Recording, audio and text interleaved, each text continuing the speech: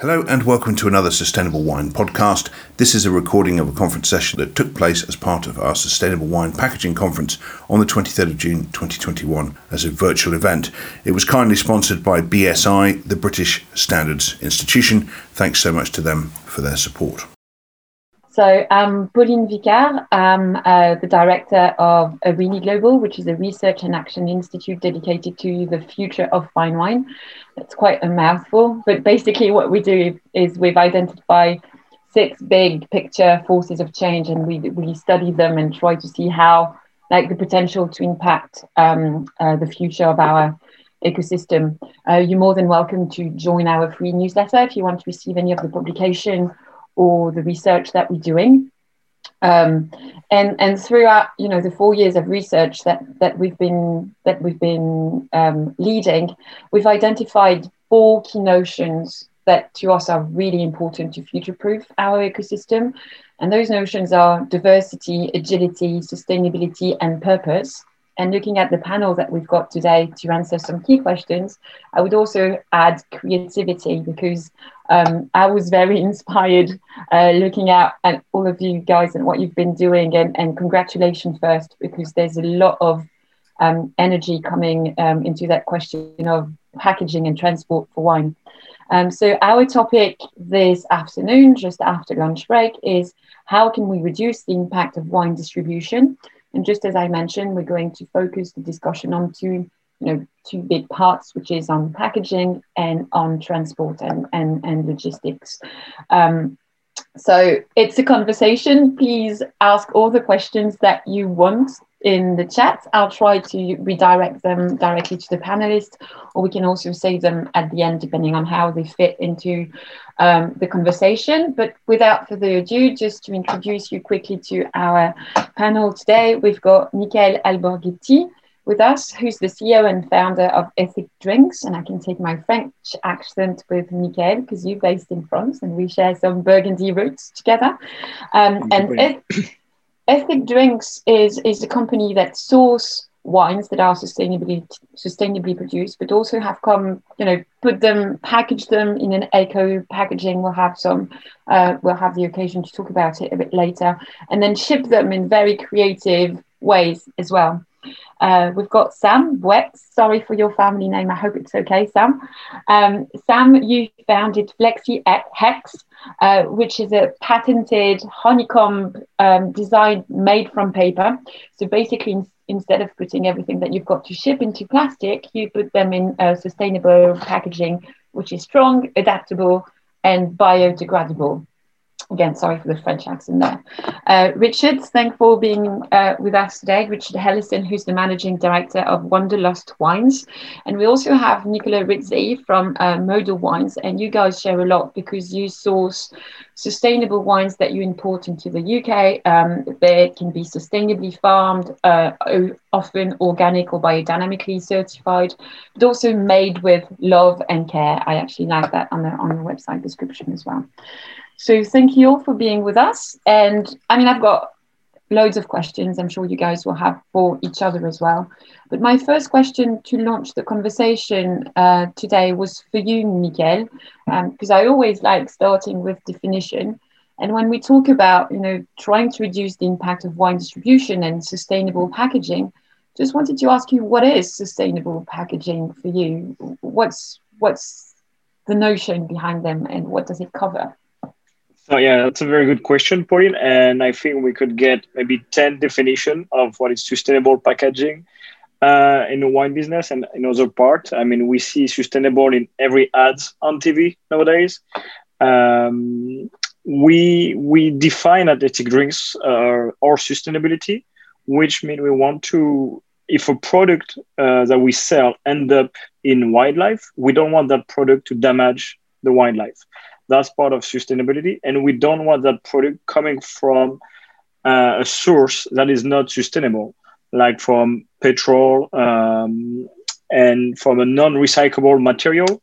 And we try to promote sustainable recycled material as well. So sustainability is the whole chain. We really tackle the carbon as part of reducing talking sustainability, having a zero carbon impact, it's very important to us. And also removing the plastic. I think, plastic, we cannot talk plastic and sustainable. I think those two words cannot work together. And also working with, if we talk about farming is that we call sustainable, that doesn't use a pesticide and allow the wildlife and the soil to be alive and resilient. So it's both in the source of the material that you use, so making sure that they're renewable, but also it's taking care of the end life of the product. So what does it happen if it happens, if it ends up in nature? And again, as I was explaining, maybe I wasn't really clear, but you've got that very, it's kind of unique that you've designed the packaging, you do your own label, and everything from the bottle to the label to the cardboard, everything that you've put together, you put it together through that idea of sustainability. How hard was it, like compared to, when you came together for Essen Drinks? What were the biggest challenge compared to, just have a normal classic wine packaging? What are the points that you had to mostly look for? The hardest was to learn not to trust the people selling their dry goods because they don't know what sustainability is. They just will sell you what they've been told by their marketing team. So what we did is we visited factories. We really learned how the product were made and also how it was recycled. So we also visited some recycle site to make sure that indeed it was recycled. Cork was very interesting topic for us. We looked at the plastic cork from cane sugar without putting any name. Some conversation where this is recyclable from them, but if you call the recycle site, they won't recycle because it's too light. So it was to make sure that the marketing from the product was right, and also we looked at French cork, but if you look at French cork, they had to go to Portugal, so the carbon impact was actually not that good. So it was really to analyze all the cycle product life and to make sure we were on the right path. That was the challenging part of it. And as often with sustainability is trying to get that, big picture. Where do I start? How complex the topic is, and how does, sometimes there's not one ideal, but there's two bad. So which one is worse and which one is best? So really do that due diligence. Sam, you also started your company with the same, one of the same starting point that Michael, which is, I don't want my packaging to end up in the sea, because you guys are sea lovers, and I think you're very involved in sea life as well. And one of your goals was to remove plastic from the sea. Can you tell us a bit more about your product in particular and how you thought about the life cycle of it? Yeah, sure. So, I mean, exactly right. We have sort of like we've been surfing kind of sort of over 30 years and sort of have seen the effect of kind of plastic in the marine environment. And the product was actually initially developed for surfboards, for packaging surfboards, off the back of a poor experience of receiving a surfboard covered in kind of reams and reams of bubble wrap. But so yeah, we developed FlexiHex, which is 100% paper-based and made of 100% recycled content. And it's an adaptable, flexible sleeve which forms over objects and protects objects basically. So yeah, we initially developed for surfboards and then transferred and refined and developed a product for the drinks market. And so yeah, I think the focus was the industry is dominated by kind of inflatable or plastic-based solutions, whether that's EPS or inflatable. So in the protective packaging market, so yeah, FlexiHex was very much a focus on kind of paper being kind of easily recyclable as a material, and also it gives very clear kind of communication cues to consumers in how they can recycle the product. Often, obviously, kind of wine arrives in a box, so if the protective packaging element inside that box is the same material, it's much easier to recycle. We also have a kind of focus on reusing the product as well, where you can, whether it's in returns or saving the packaging because it flat packs and it's very low volume. So, yeah. And so I had a question, maybe, well, to you, Sam, in particular, but maybe also for the rest of the panel. Since COVID had started, one of the conversations that we had, something that we've seen, and sommeliers have seen also in restaurants is, before we went quite happily away from plastic, but with COVID, plastic had that kind of resurgence, like everyone went back to plastic container because it was so safe, because it was so healthy compared to other form of containers. Is the recent pandemic changing anything for you guys? Like, how do we balance that the recent re-attraction for plastic when it's in that kind of situation? Yeah, really, really good question. I think from our point of view, we actually saw the direct opposite. I think plastic is a brilliant material. We can't deny that. And, especially from a sort of hygiene point of view, it's a superb material. So we know that, but we are fighting an issue around the kind of problems of being able to recycle plastic. And businesses are aware of that, and they are hyper aware that consumers are aware of that. So what we found, we had spikes in activity, on every kind of lockdown, because obviously, wine merchants and distilleries all trying to find kind of routes to market direct to their consumer via without going through the traditional routes to market. So packaging is effectively that retail kind of like space for them, and how that consumers' first impression of opening their parcel and their brand. So we've seen a sort of kind of growth and spike in activity, and it hasn't affected, and the businesses are still very much focused. We were expecting kind of businesses to be, like you say, kind of maybe going for the kind of quickest, sort of most cost-effective solutions, but it didn't appear to be the case from our point of view. And also, we're not working with food or perishable materials, so maybe the fear of non-hygienic for wine was a bit less than when you work with food and delivery of food. Richard and Nicola, a question for you both now, because when we work with importers, it's great to see that many of them in the UK have done so much effort in selecting and curating how they source through the sustainability of the practice in the vineyard or in the cellar.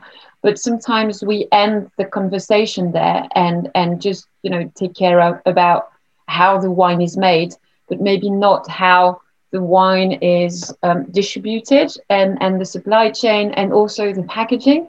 Is that a question? Like, how do you integrate that notion of sustainable packaging and sustainable transport when choosing the wineries that you list? Is that something that you pay particular attention to? How does that work? Yeah, maybe I'll go first. So we're I guess an importer that specializes in wines that at the very, very minimum are made using organic practices, biodynamics, and then, way above and beyond that.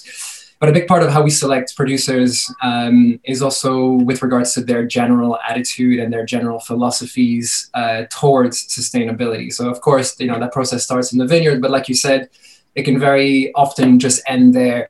And so for us, it's more of a question of, the guys who we tend to work with, sustainability is part of the whole ethos of everything that they do. So it's very rare that we have to tell a producer, could you use lighter bottles, or would you mind switching to, a different type of packaging for this or for that. However, those are active conversations that we do have. So, one of the things that we do, for example, is we request from all the growers that all of the wines be sent to the UK with no capsules. We work with some producers where we're slowly getting them to switch to tapeless boxes. And these are things that sometimes producers don't necessarily think about, but it's kind of a no-brainer. It's like we have that conversation once, and then next thing I know, like a few months later, the boxes have changed and they're using less ink, or some of them have stopped using capsules altogether. Some of them just do it for us and send wines to other markets with capsules. But I would say generally it's an easy conversation for us to have because of the philosophy of these growers to begin with. It's not something that's hard to convince these people of, because that's something they fully believe in anyway. And if we tell them, there's still this belief, for example, with capsules, that wines have to have capsules, there's a certain aesthetic, and shops won't buy the wines, and this and that. So it's kind of our job to convince them otherwise, and to kind of make them understand that and try and then spread that influence to other markets as well.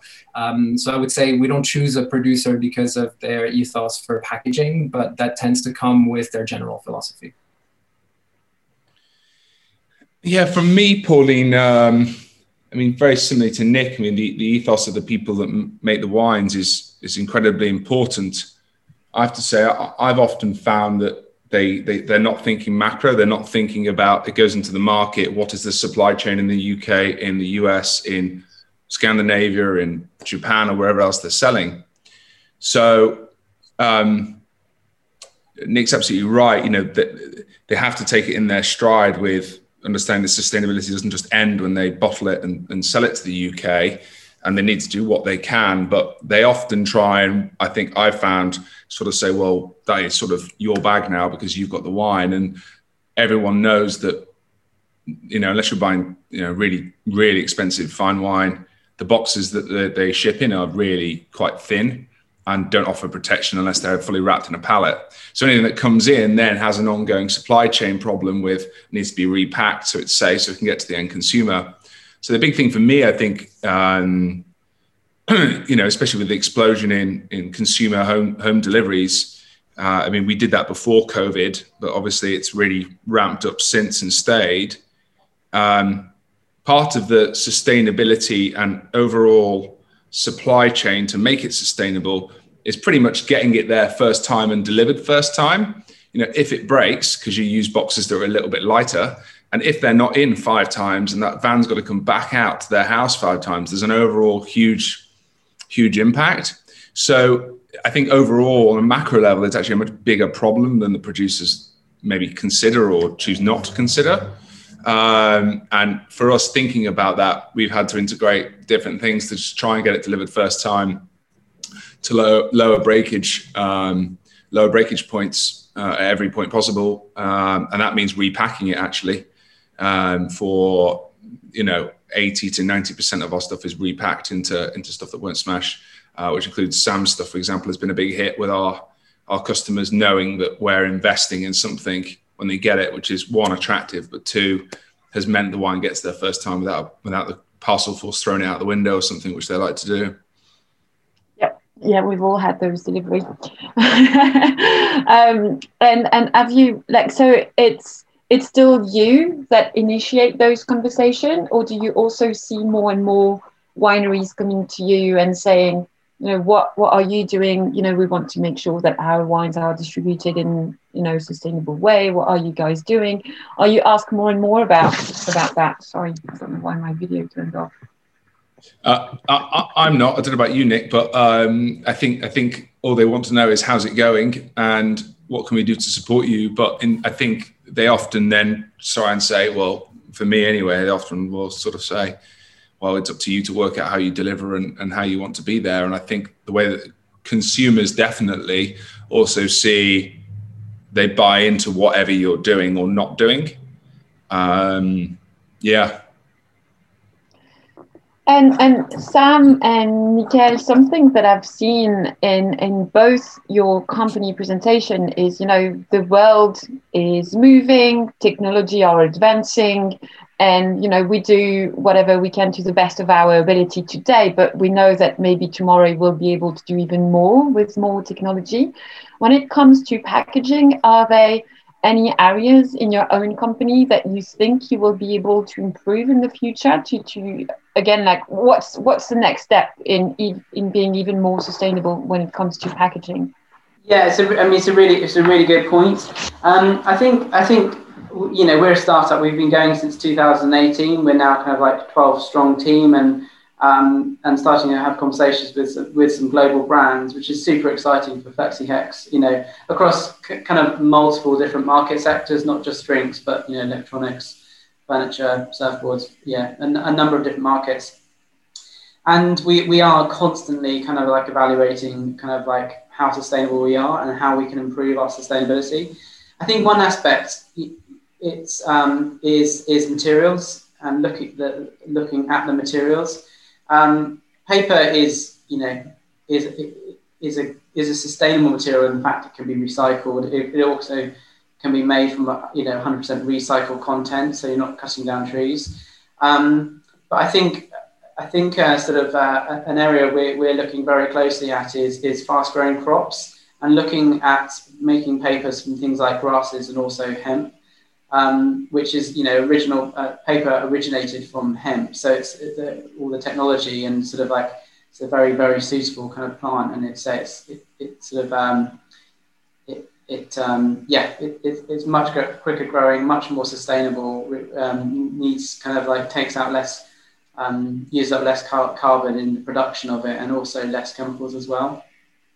So I think it will be, from our point of view, it will be looking and analysing and working kind of with paper producers and material producers who are sort of creating, pushing kind of the technology and innovation in that space, and then utilising obviously those materials within our product. And Mikael, same question. If you had a magic wand and you could change anything, within the packaging, not the transport, we'll talk about transport later, but just the packaging part, what would it be? Packaging, technology will be reuse of glass for us in France. That's a huge part. And in terms of, it's not technology, but Richard was saying, Athletic Drinks in France, we don't do any fast delivery, for example, and we don't deliver to private home because it's huge part of carbon. We do only to relay point. But reuse of glass, that will be a big thing for the wine industry in France.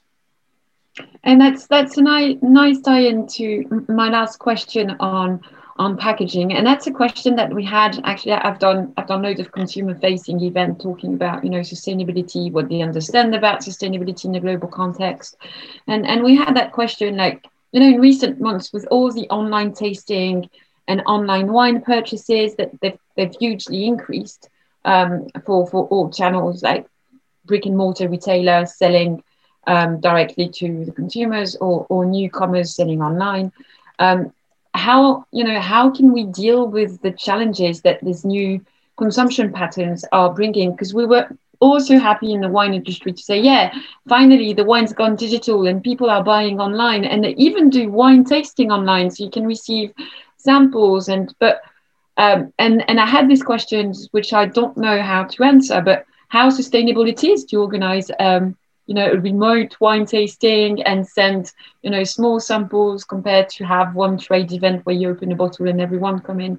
It's a very global question, but what does the change in consumption mode from the consumer changes in terms of challenges and opportunities for the packaging being sustainable, and what are the big things that we need to be careful about? I don't know if Richard and Nicola, you want to take that one. Sorry, that was a long question. For me, it's a difficult question with lots of layers to it. Yes.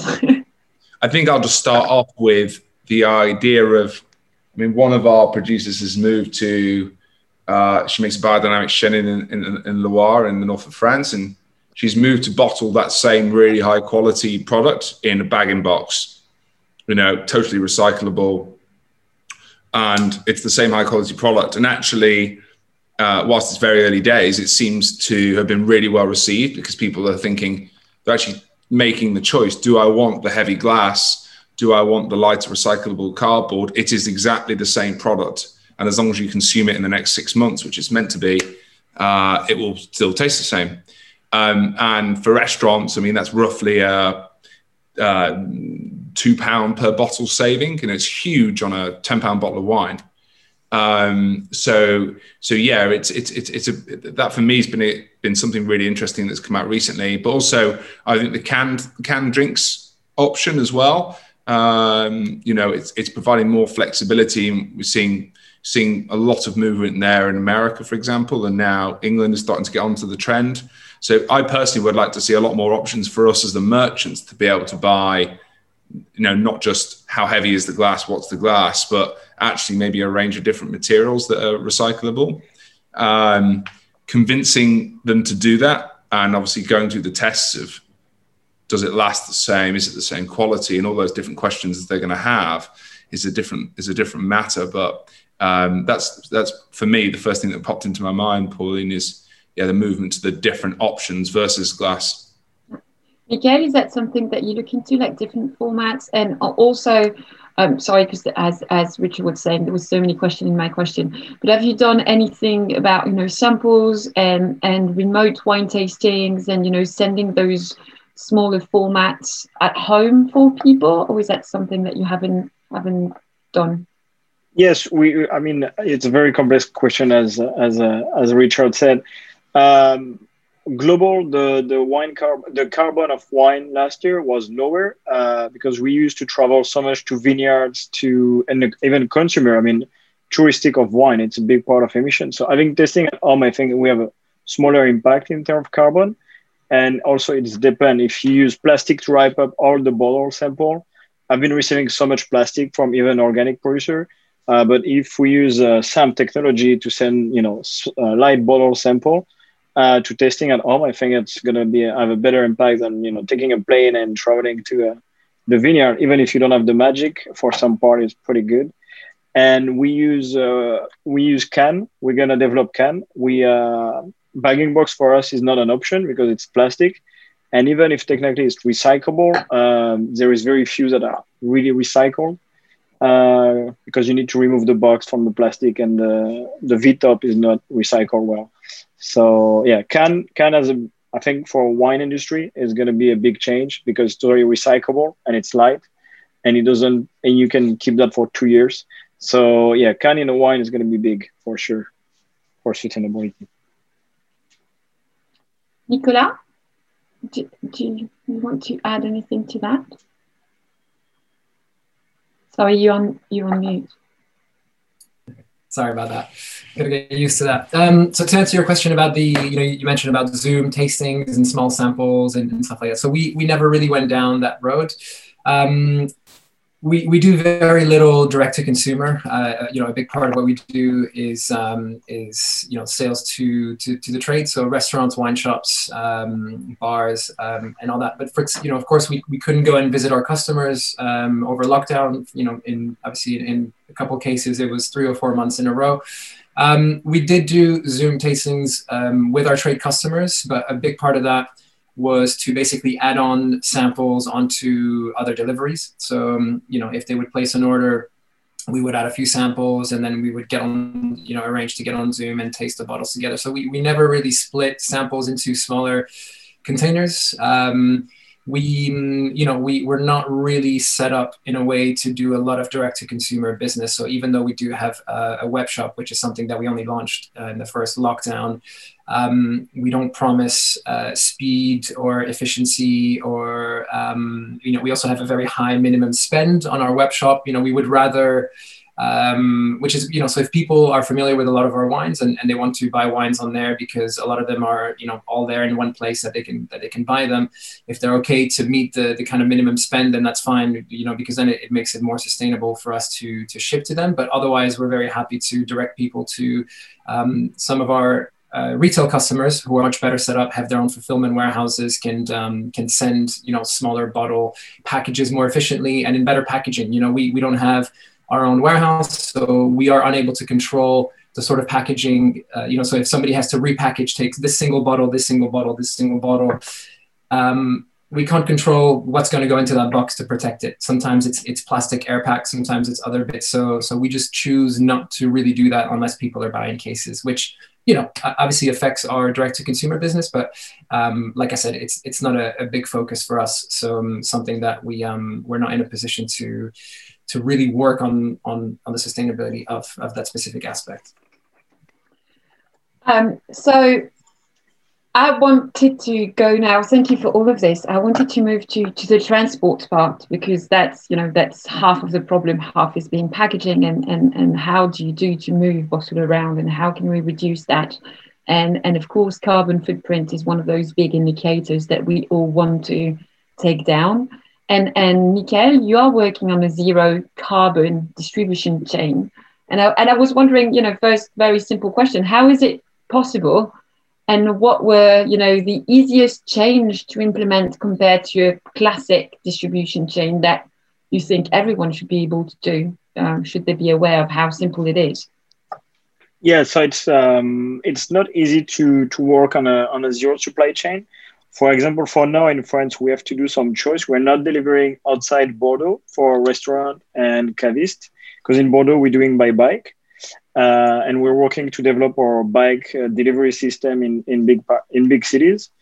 And when we deliver to national accounts like Monoprix and Carrefour, we go to Bordeaux to them by train. We use the train, and we are working on a solution to use a sailboat to sell to the US by next year. We are working on a 1,000 shipping sailboat. So we're going to reduce that. And all the wine coming to Bordeaux from our producer are moved by a truck running in biofuel made from distilled grapes. Does that mean that if you want to have a zero carbon distribution chain, then it has to be small scale? Or is there a way to scale that up to like larger operation? The only you need the logistic. I mean, the only thing we can use is train if you want zero carbon, on biofuel, but biofuel you have some emission, or sailboat. So and bike, but even bike is gonna have some emission. Sailboat is gonna have 90 less emission than regular. So you still have some emission, but we are compensating the remaining of the emission on the chain. But you have to think the global distribution for zero carbon. Which is the hard part. For somebody already established, it's hard to switch everything to a zero carbon chain. Yeah, that was going to be my point, is because you've started with that idea. So from the beginning, you could look at it. And again, on my question of scale, do you wish to be bigger? That's a weird question. But do you think you'll be able to scale it, like, for example, to a national distribution system, just using all those modes of transport? Yeah, we are. It's part of second semester for us. We're signing with distribution is going to be by bike, and we're going to get to the city by train. So yeah, this is scalable, but we are wine. It's our topic today, but a lot of industry are willing to put back in place those train systems that were working very efficiently, 40 years ago. And even sailboat, sailboat is going to be, there is 5 or 6 projects of constructing big sailboats right now in the world. So it's not new technology, it's old technology. It's going to help us to go back to, use of petrol is quite recent. It's like use of plastic. So we need to look at past solution and make them better and easier for us. So. How long does it take to sell to the US with a sailboat?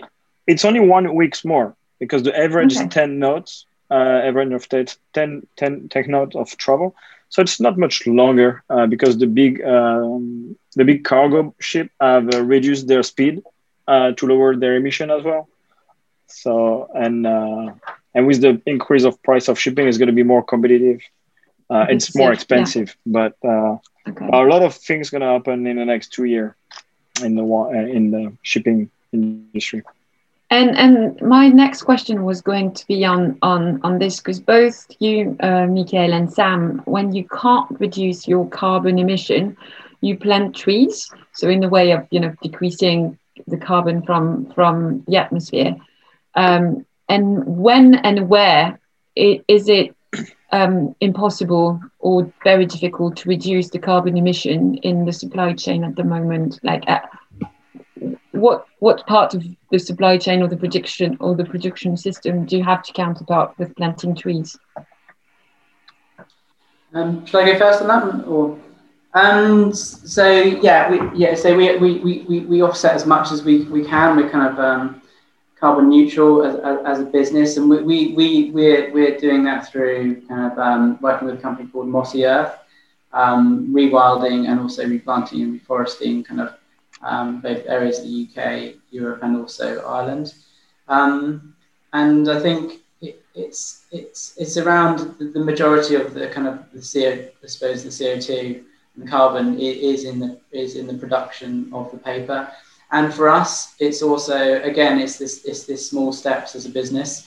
We currently manufacture in Asia, but as we are scaling up as a business, we very much are kind of focused on creating kind of manufacturing at a local level and regional levels to be able to sort of reduce the kind of the requirement for shipping. So in a number of conversations with companies both in the US and also throughout Europe as well to be able to localize the manufacturing of the product. But yeah, currently the majority of the CO2 is in the production. But yeah, where we can offset, we do. And there's something to your point, Miguel. Also, there's something in the chat. Thank you, Paul, for putting it there. But that we discussed in carbon emission with the supply chain, but also when we discuss transportation, there's all of the pollutants and the polluting gas as well that transportation do. So your solution about bicycle and sailboats also touch base on that, and not only do they not emit carbon dioxide, but they do not emit all the polluting gas also. Yeah, but if you reduce carbon, there's a lot of chance you reduce the other part of it. So, and to answer your question, where is it impossible? It's from right now. It's the glass. Still, we have an emission with the glass, and it's also a short distance on the countryside. Where there is no train. I mean, no river. No bike is fun, but 300 kilometers. And to get the wine from the winery, even if you use biofuel, you still have some emission with biofuel. And actually, biofuel, there is much less CO2 and less NOx, but you have some NOx in biofuel. So yeah, short distance is not that's still an issue. But we hope with the movement of electric, we'll be able to reduce the carbon emission by the moving part. But to make electricity, that's another conversation that we need to have. How do you make the electricity? And Sam and Miguel, have you measured like how many trees you must what's the weight of CO2 for one tree, like the ratio between CO2 and tree? Is there something as simple as that as a map? No. It's to give you an example, last year we emit 150 tons of CO2 and we planted 2 hectares of tree in Saint-Emilion, which is about 500 trees. Okay. But it depends the type of tree, the region, and how long we have a contract that the tree is going to be there for at least 40 years. Okay, so also a long term for the tree. Yeah, if you don't do long term, planting trees is useless. That's the really big part of it. But it's not so much. I mean, it's not. If every company were doing that, it would be a better world. We'll have trees everywhere. Yeah. Again, same question for you both. The question that I've asked you on packaging, on technology, and Miguel, you were thinking about, the next 2 years there will be a lot of development. How long do we still have to wait to have a 100% CO2 and NOx-free supply chain? Is that ever possible, and if so, when? Sam, you want to start? That's a really good question. I mean, I think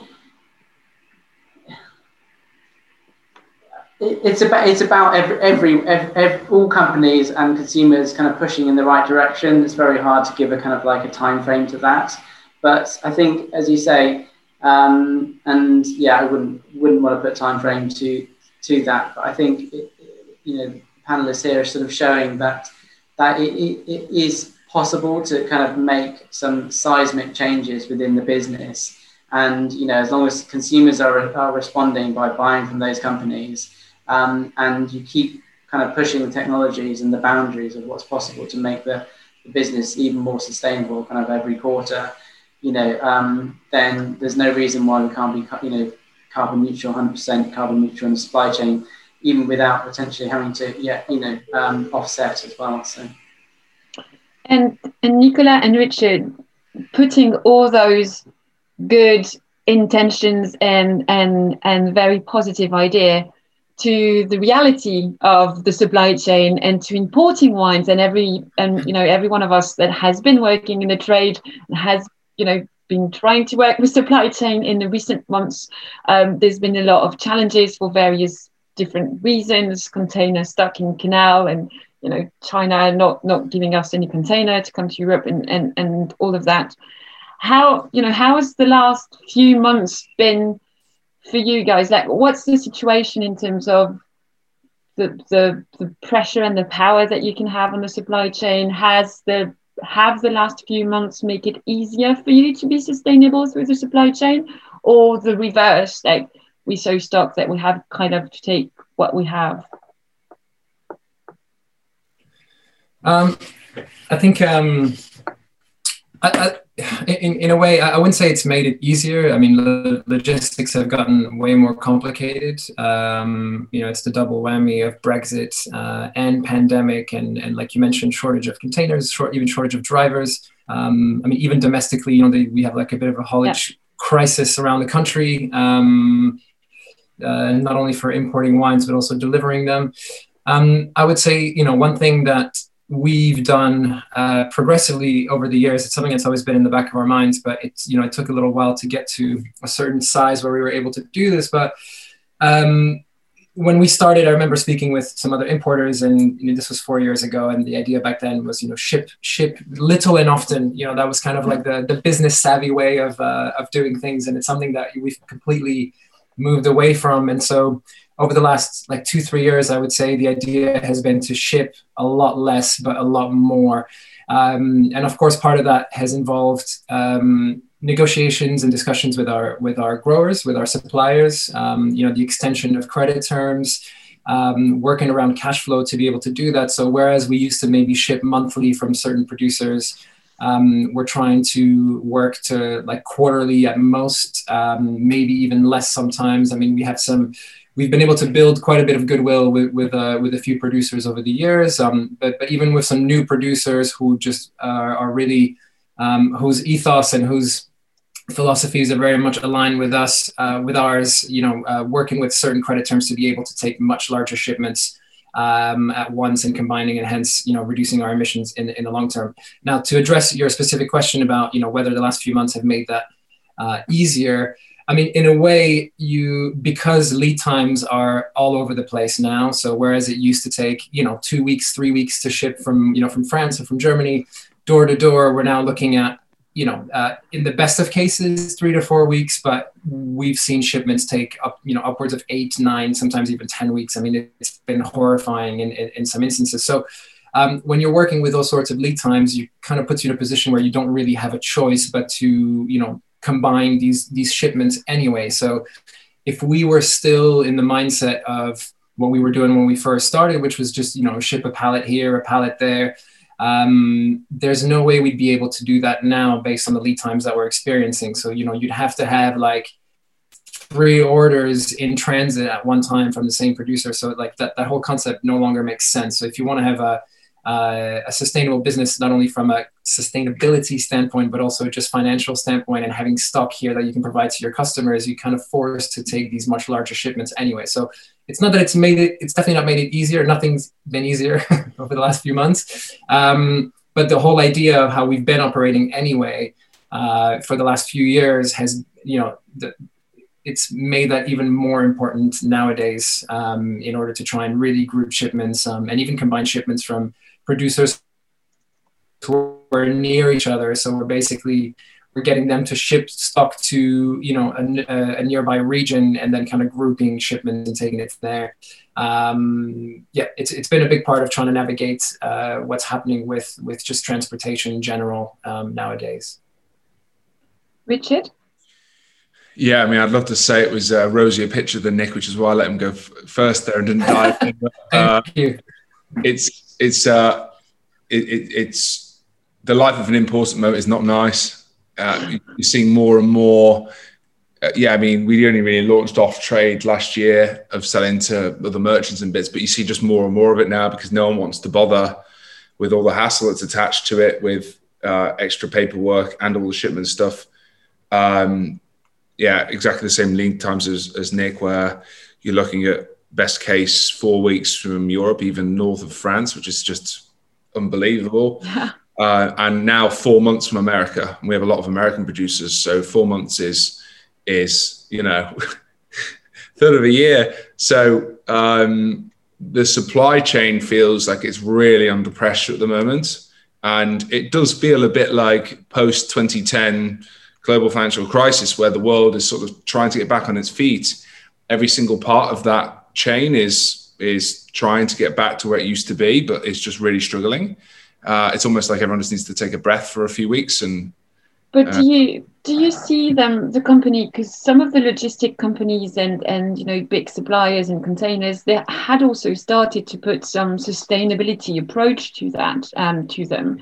Do you see them continuing this and using that to, okay, because it's such a mess, let's rework everything and work our part of the supply chain in a more sustainable way? Or because everything is such a mess, it's like, well, we'll take care of sustainability when we will be able to. Oh, right now you don't have a choice, really. I mean, there are no ships coming out of America. Like, you just can't even get a booking. So, like Nick said, this isn't. It's not as two-dimensional as just saying, what's the carbon footprint? Who do you choose to use? It's, also about financial sustainability and economic sustainability, social sustainability for producers you work with, and what their projects do in their local areas. Like, there are loads of different knock-on effects of sustainability in different avenues. Yeah, and I think the industry has to put more pressure on. For me, the big impact here, as well as the big shipments that are coming over now, is actually all those fleets of vehicles out there. Still a tiny proportion either run on electric or are more sustainable in a way. So we can look at the big macro, who's sending the ships over in the seas, but also I still think about the consumers here, and it's still all being driven around on petrol vehicles. It's very hard for smaller importers, turning over, a relatively small amount compared to the big guys to put pressure on those firms. And there's still a big gap for me in that part of the industry to do courier services well and sustainably. But at the moment, it really is difficult, because it's a case of, if you choose potentially the most sustainable option, you'll have no wine and the customers won't have the ability to get it. And I mean, that's not something we're really focusing on this session about, how much would a customer pay to be sustainable, to be a little bit more sustainable. But it's definitely a consideration when, at the end of the day, Nick and I are just trying to earn a relatively modest wage as a small wine merchant. It's bloody hard. Yeah. So to try and take a financial risk to be a little bit more sustainable has to be a consideration. Because if you have to then let one person go to do that, I mean, there's tough decisions that need to be made. So and as always with sustainability, there's not one good, easy, perfect answer. There's so many things to take into consideration. One of the most complicated questions that I had to answer in consumer-facing event, and I'm going to throw it out there, knowing particularly well that I'm working with two importers, but consumers were like, well, shouldn't we just stop importing wines? Like, should we just consume locally produced wine? Could that be a solution to be more sustainable? And I know that there was a question in the chat also about smaller, shorter supply chain, local consumption. I guess the situation in France could be slightly different, but when we are in the UK and we kind of have to import wine, how do we manage that idea of like shorter supply chain, local consumption? How does that, how do you integrate that notion? I think, I'll give that, my perspective as an importer, like you said. I think that's a difficult one. Of course, it's a question I think that would be a lot easier to answer if we were based in a country like France or Italy or Spain, where I think France is a great example. There's a huge percentage of local consumption which is purely based on French wine, and I think it makes sense because France has such an incredible variety to offer in terms of the local market. And, you know, you could drink French wine for the rest of your life and have a different wine and a different style and from probably a different region, you know, every single week of your life. So the thing with living in the UK is, yes, the UK does produce wine, and I think the quality of wine in the UK is of course, you know, getting better and better every year. But then you have to ask yourself the question as well is, you know, how much of being eco then becomes a bit of a luxury, you know? And I think that's a very important question, because ultimately UK wine is quite expensive. You know, the average price of a UK produced bottle is very expensive. So who are we to say that you should drink UK wine and not the, you know, £6 bottle of wine from Chile that you can buy in your off license? You know, ultimately wine should be for everybody. And I think the minute you start introducing, in the UK, I'm talking, you know, this idea of trying to drink locally and reduce the chain, then, you know, there's the danger of introducing a bit of a kind of a slightly snobbish concept into the things, because then you take wine out of the realm of accessibility, and then it doesn't become this whole idea of wine for everybody. And also that funny idea, and I don't have data, but I remember when I was a wine merchant in France, that sometimes the local delivery is more, you know, because you use lorries and trucks to deliver in short term, as was Miguel was saying, and that short term delivery, short length delivery sometimes requires more carbon emission than, you know, going by train to a different country. So it's also sometimes the shorter supply chain is not always the more sustainable in some ways. Yeah, but and then also I think another concept is that, you know, we have to remember why people drink wine. And, you know, I think a big part of why you drink wine is you almost kind of travel through wine. You know, it's about learning about local culture. It's about taking you to a certain place or making you curious about, you know, why a wine tastes a certain way. And so I always say that, you know, the carbon emissions of you drinking an imported wine are still way lower than you having to take a plane and go to that country to drink that wine, you know? So that's something we have to remember. So the way we look at that, you know, because of course, you know, transport is such a big concern for us, and it's something, you know, we ship from a lot of different countries, and you know, of course, there's a huge amount of emissions that go into that place, but we just have to, you know, it's impossible to reconcile that completely, but we just have to balance and mitigate and cut where we can and do everything, you know, have this kind of fundamental mindset change where everything that we do, every decision that we make has an element of sustainability in mind, and we do our best where we can, but ultimately we're still having to ship wine to the UK. And that's just something that we like I said, we do our best with every little part that we can control, and the bits that we cannot control, we try and, you know, group with other importers or do things to try and influence change. But exactly like Richard said as well, you know, we're small merchants without the sort of like power to change, you know, our freight companies' practices. And yeah, so I think that there really needs to be a lot more pressure at the top when it comes to the bigger groups and the bigger drinks companies, because ultimately they're the ones that have a lot more power than us to actually, you know, encourage change and a kind of shift of a mind shift. Miguel, is that something that you consider to be only local, to reduce the length of that supply chain? We that was a question we asked ourselves at the beginning of the company, is that we don't want, you know, as we want to grow as a company, is that sustainable for the environment? Are we doing better? And our point of view was that we ask ourselves the question you just asked, is that, are we gonna, you know, is USA gonna drink only US wine? It's not possible. They don't produce enough and they don't want to. UK is the same. You make beautiful sparkling wine and white wine, but, you know, red wine, bold, you know, Grenache still has to come from France, another part of the world. So what we want to do is to replace on the shelf for now at the beginning those carbon heavy wines by ethic drinks, so we have a better impact at that point. And going only local, it's changing. A lot of people are going there, but in the wine, as Nicolas said, it's travel. It's part of history. Wine is not a commodity. I mean, some of the wine is not a commodity. We drink that for pleasure, so we're still gonna have some wine is going to travel. What we have to do is to make sure it travels the best as it can. And maybe part of UK is, you know, try.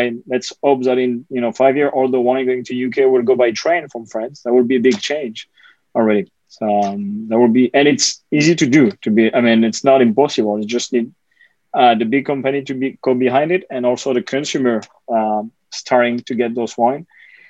And to give you an idea, in France and other market, we are priced at €7 on the shelf. So we want to be also to the main consumer and mass market to be able to make a change. So that's the big difference. Richard, any comments on the global versus local? Yeah, definitely. Well, the thing I was going to say was something that I haven't seen much of, and I think in England is the 0 kilometer concept, really. And part of that is the fact that we live on a very grey and slightly wet island, right? You can't grow beautifully ripe tomatoes like in Portugal or somewhere, not to the same sort of level. So because of that, our seasonality, it makes the climate more difficult. We know that from the fact we've only really just got into the wine business ourselves in our country. So 0 km more generally is more difficult. But I was going to say, I think that the whole point is we have to give consumers the choice, but also the education to make the choice. So i.e., if you had, back to the idea about supply chain and how far away from the wine comes, if you had an American wine on a wine list by the glass and you said, it's £15 for a glass, but you have to pay a premium because of the carbon footprint, how many people would do that? I think that's the education thing, that if this carries on being such an important factor for the world and for consumers, people are going to have to start integrating those things at a consumer-facing level. And at the moment, it does sort of stop. The buck stops with, I think, us as the importers and the people making the ethical decisions. So yeah, I think the more the restaurants can do and more consumer-facing businesses can do to educate and give people a choice, the better, really. Sorry? No, go for it. Yeah, just to come in on that as well. I think we are, global commerce is here to stay. I think the way the way consumers are buying but I think it's going to be very hard to kind of come back to kind of local level again, and people are expecting more choice, and so I think we have to be forward thinking in how we can provide those goods, and also obviously the kind of like the packaging, obviously around that, and the materials that's used around that as well. Our kind of focus is very much on kind of creating efficiencies, around the product, so reducing the amount of material required, just packaging the bits of the product that need the packaging rather than stuffing loads of void fill into a large box. And so I think that there's so many aspects of this, but I think it's very hard to kind of like come back to local level and commerce in that space. And when you come, when you talk about fine wine, like we do at the Arini, fine wine needs the export market to access the status of being fine wine. It's always the export market that gives you that kind of status. So we can't really live into our own island and bubble. I think we are up at the end of the session, and I don't want to go over. My last question for you, it was related to what you said, like how can we convince consumers to pay more for wines that are distributed with a lighter carbon footprint and NOx footprint. I don't know if you guys want to give a 10-second pitch, like an argument to anyone that wants to upsell a carbon-friendly wine, or a wine that actually has been distributed in a way that reduces its impact on the environment, so that everyone can go home with that pitch on how to ask more money to the consumer, convince the consumer to pay more money for carbon-friendly wines. A good part, I will go, and a good number is that in France, the consumer are willing to pay 20% more for carbon-free or bio wines. So, that's going to ease your pitch. So under 20%, you can go with it. It will be easy. And think about entry-level price, like someone put £650. There is not much to tell about a £650 pounds wine on the shelf. The winemaker stories are often very short, as we all know. But if you can relate that to sustainable and a wine that's doing good for the planet, you can make that short story a very long and lasting stories. That's great point. That's our point. Nicolas, Richard, Sam? I think for me, I would go back to the point of trying to integrate something to our consumer business that allows them to make the choice for sustainability. But I mean, we've considered that many times. There's technology considerations as well as logistical considerations. You know, they pay for sustainable packaging, for example, and then the warehouse don't get it right, then we get shouted at. So there's lots of things to think about. But for me, it's somehow giving consumers the control over the economics and everything and the impact, but yet to solve that challenge. Take back control.